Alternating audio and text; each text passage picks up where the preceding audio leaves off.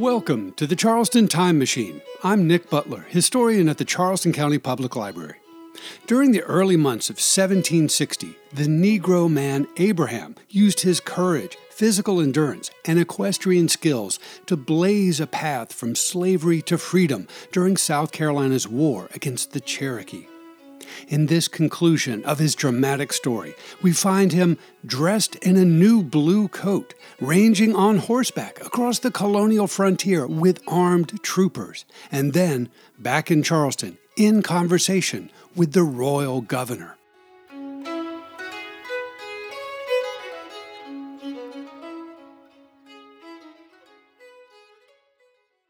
In 7 previous episodes, I've attempted to narrate the story of an enslaved man named Abraham who gained his freedom from slavery by working as an express rider during the Anglo-Cherokee War of 1760, carrying messages between the governor of South Carolina in Charleston and military outposts on the western Cherokee frontier.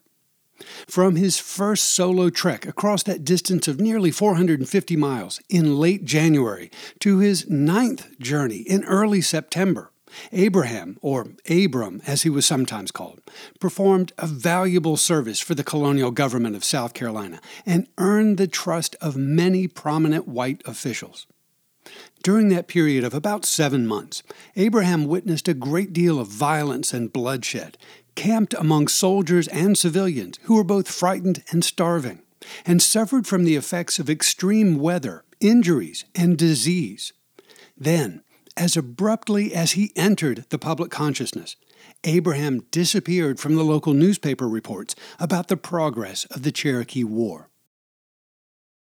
As I mentioned in the most recent chapter in this story, I have not found any documentary evidence of Abraham's movements during the remainder of the year 1760, so I speculated that something might have happened to him, or perhaps he simply needed time to rest and recuperate. Abraham had worked for 7 long months as one of the government's hired long-distance express couriers, and then he seems to have quit that work. The Charleston newspapers of late 1760 and early 1761 contain the names of several other men who performed that service, but not Abraham. He just seems to have gone off the grid. In recent days, I've been reviewing my research notes compiled from countless hours of reading through the surviving records of South Carolina's colonial government at the State Archive in Columbia. Looking diligently for evidence of express riders and messages sent and received by the colony's chief executive, I seem to have hit a dead end. I have just one very small piece of documentary evidence related to Abraham, dating from the summer of 1761. It seemed disconnected from everything that I've found up to this point, but I knew that it had to be important somehow. So let's all play detective for a moment and consider the facts. On the 6th day of June, 1761, the members of the South Carolina Commons House of Assembly were in the midst of a tedious line-by-line review of recent military expenses.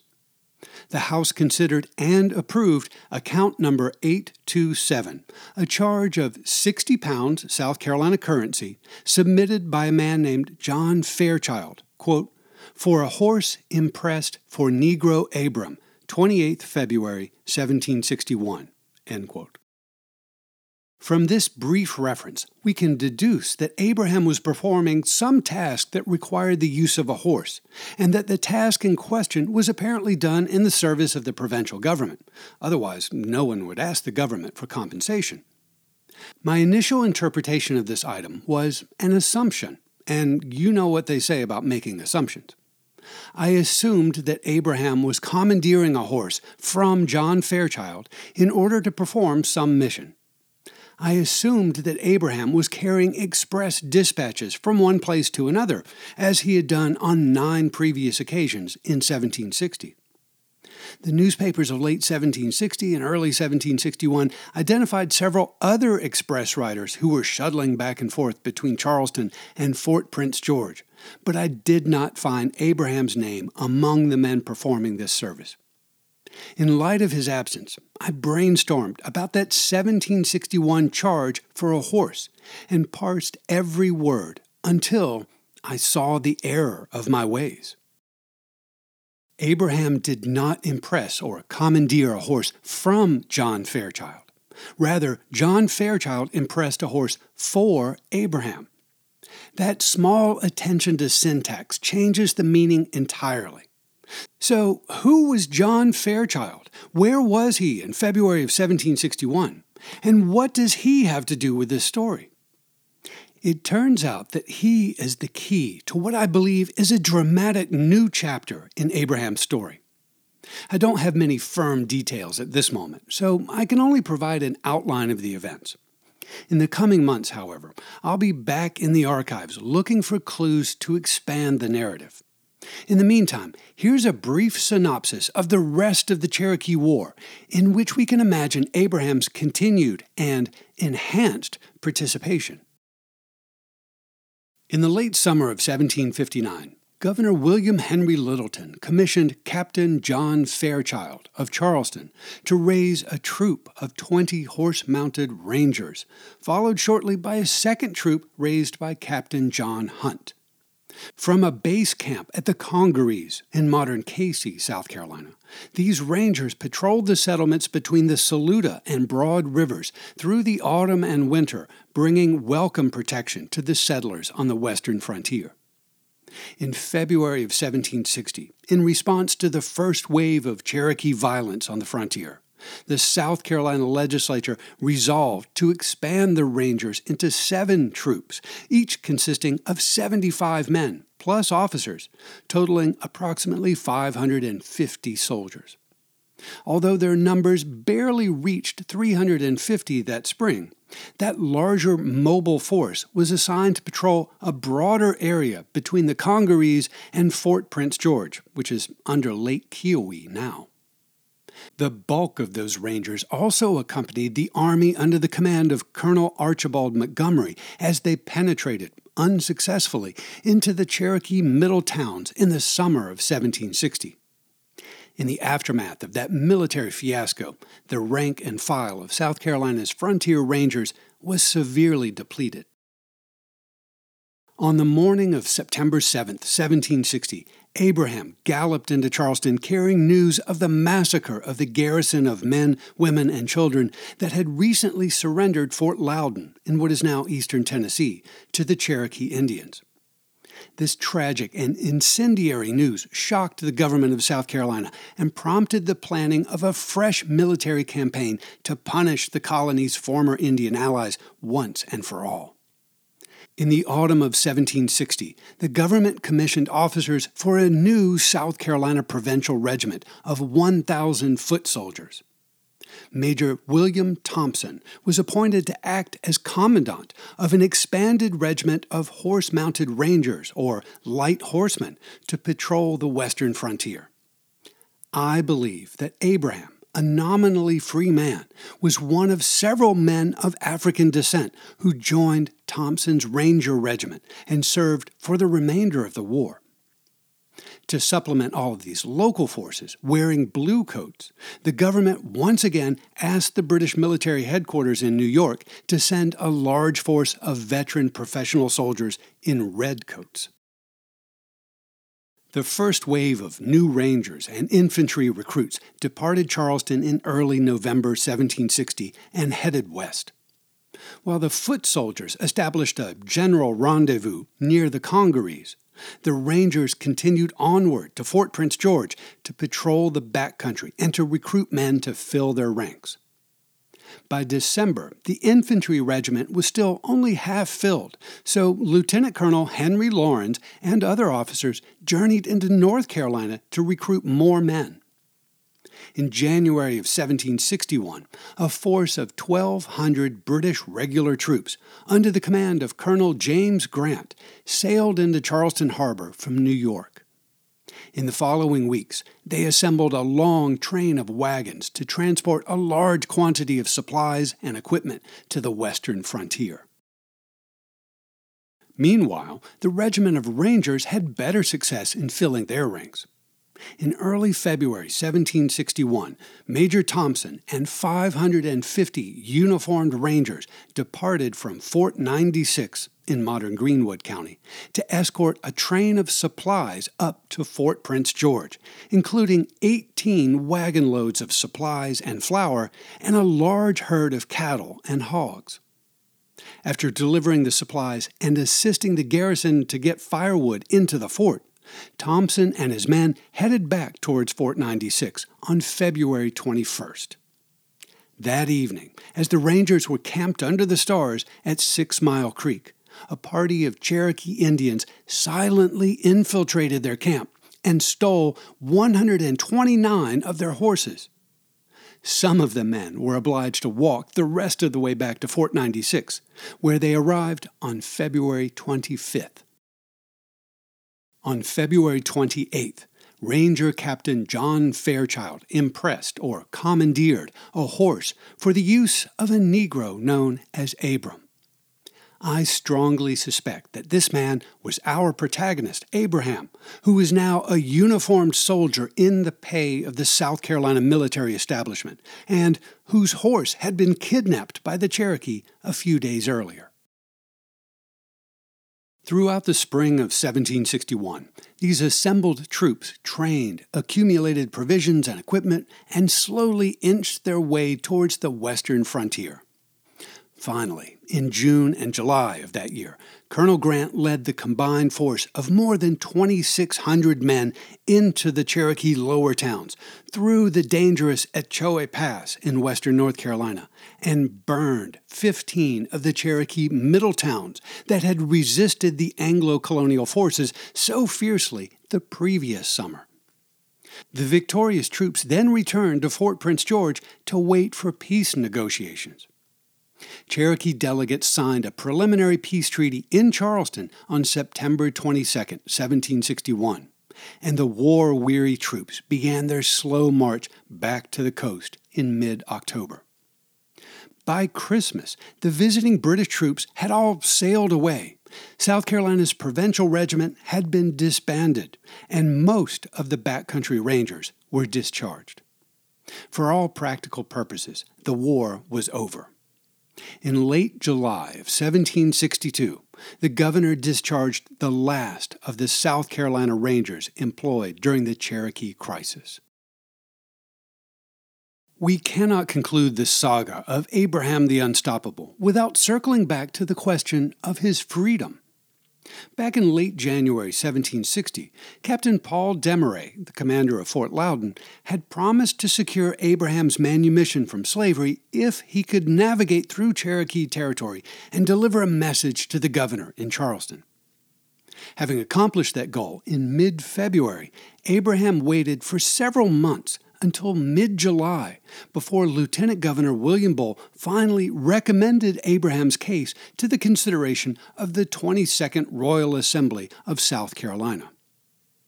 The Speaker of the Commons House appointed a committee to consider the matter, but the term of the 22nd Royal Assembly expired before that committee reported back to the House. Following local elections throughout the province, the 23rd Royal Assembly convened in Charleston in October of 1760. It had accomplished little business in the final months of that year, however, and then was dissolved in late January 1761, when news of the death of King George II on the 25th of October trickled into Charleston. King George III was proclaimed in an elaborate public ceremony in Charleston on February 2, 1761, at which time Lieutenant Governor Bull called for fresh elections across South Carolina. The 24th Royal Assembly convened at the State House at the northwest corner of Meeting and Broad Streets in Charleston in late March 1761, and immediately focused its attention on the ongoing war against the Cherokee Nation. 1 month later, on April 22nd, an unidentified member of the Commons House made a motion, quote, that a committee be appointed to take into consideration the Lieutenant Governor's message to the House dated the 12th day of June 1760 relating to the freedom of a Negro, Abram, who had been serviceable in the Cherokee country, end quote. The motion was seconded and carried, and the Speaker of the House, Benjamin Smith, appointed a committee consisting of Charles Pinckney, George Logan, Peter Manigault, Rollin Lowndes, and John Savage to consider the matter. The following day, April 23rd, Representative Charles Pinckney stood before his colleagues in the Commons House chamber and read aloud the following report. Quote, that on consideration of the singular services done by the said Negro to this province in carrying expresses to and from Charlestown to the garrisons of Fort Loudon and Fort Prince George in the Cherokee country, amidst a variety of dangers and difficulties, the said Negro ought to be made free. And therefore, we do recommend that the sum of £500 current money of South Carolina be provided in this schedule to be annexed to the next tax bill as a consideration for the purchase of the said Negro's freedom to be paid to his master.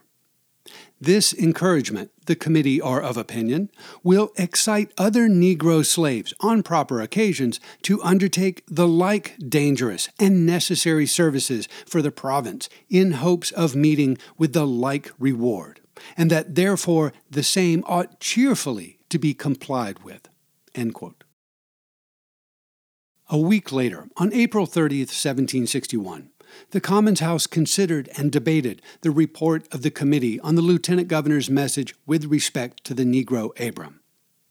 After a brief discussion, which was not recorded, the members of the House, quote, resolved that the sum of £500 be provided in the schedule to be annexed to the next tax bill as a consideration for the purchase of the freedom of the said Negro slave Abram.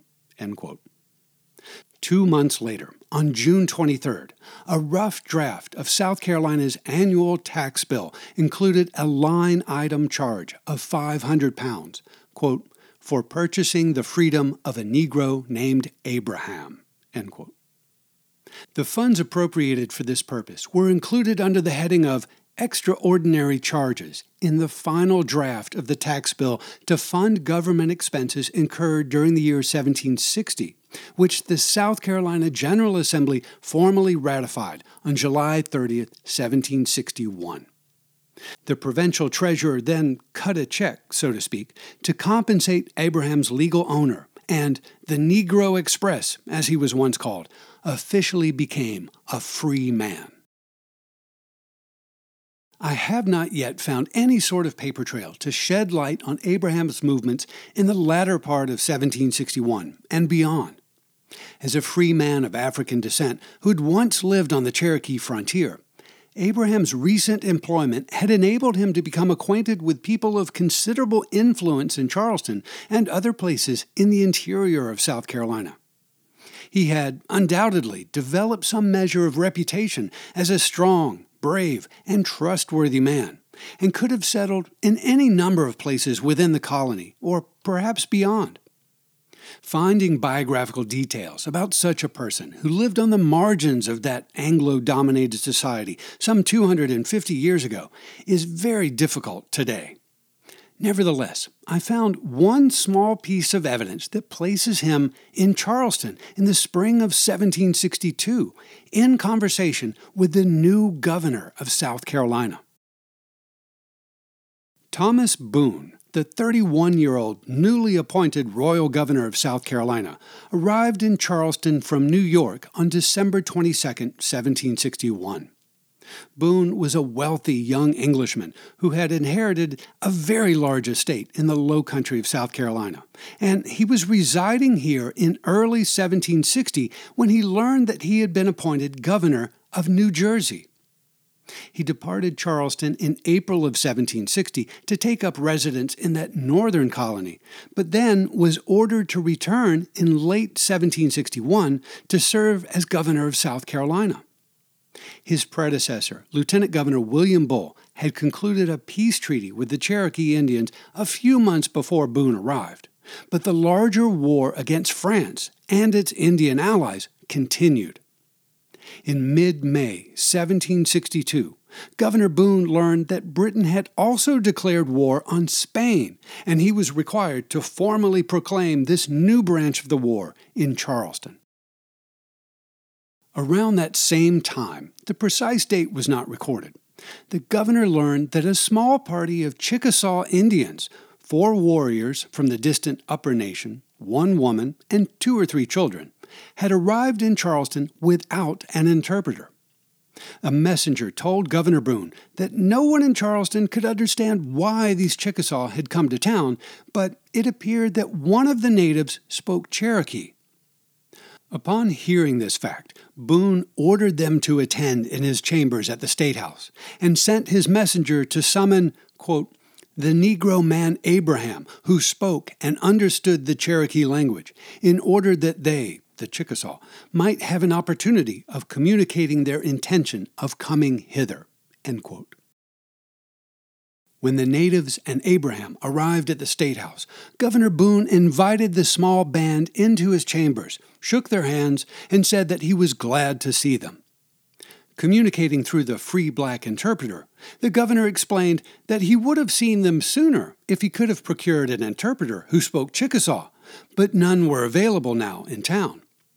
Abraham informed the visitors that the white governor, quote, desired to know if any more of their people were coming to Charleston on this occasion, end quote. The Chickasaw replied, in Cherokee, to Abraham, that they knew of no other Chickasaw coming to town, that they had come to the metropolis of South Carolina simply out of curiosity and desired to see the white governor about whom they had heard stories. After just a few moments of this polite 3-way conversation, Governor Boone instructed Abraham to tell his guests that he would send orders to the Commissary General of the province, William Pinckney, quote, to take proper care of them and to furnish them plentifully with provisions during their visit to Charleston. With that hospitable gesture, the colorful band of visitors made their salutations and departed in peace. After that conversation with Governor Thomas Boone in late May 1762, the name of our protagonist, Abraham, vanishes from the record books of colonial South Carolina. The disappearance of this paper trail is certainly unfortunate, but it's not unusual. It's difficult to reconstruct a robust biography of anybody who lived during this formative era of South Carolina's history, and it's nearly impossible to find biographical details about people who were not part of the socio-economic elite. Back in early February of this year, I mentioned that I believe it's important to take hold of the minute threads of details about people like Abraham and to make an effort to pull them closer to the foreground. By viewing a broad, important episode in our history, like the Anglo-Cherokee War, through the experiences of an enslaved man caught in the middle of the action, for example, we gain a valuable new perspective on South Carolina's past. Abraham wasn't a principal character in that turbulent scene, but learning about his actions, his struggles, his choices, and his triumphs over adversity helps us to appreciate the diversity of experiences that shaped our community in the distant past.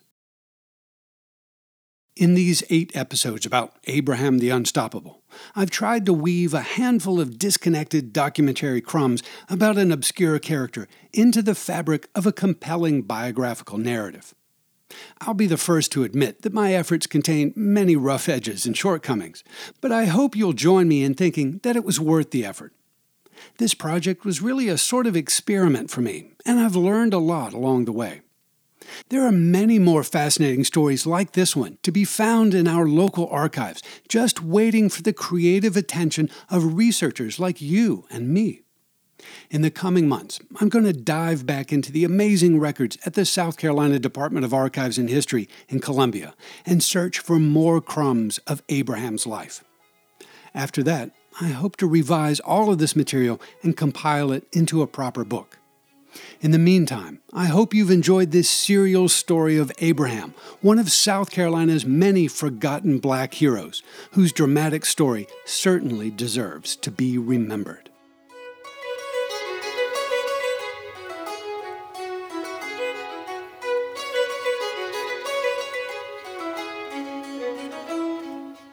Charleston County Public Library is your home for local history. To explore our resources and programs, and to read an illustrated transcript of this podcast, point your web browser to ccpl.org.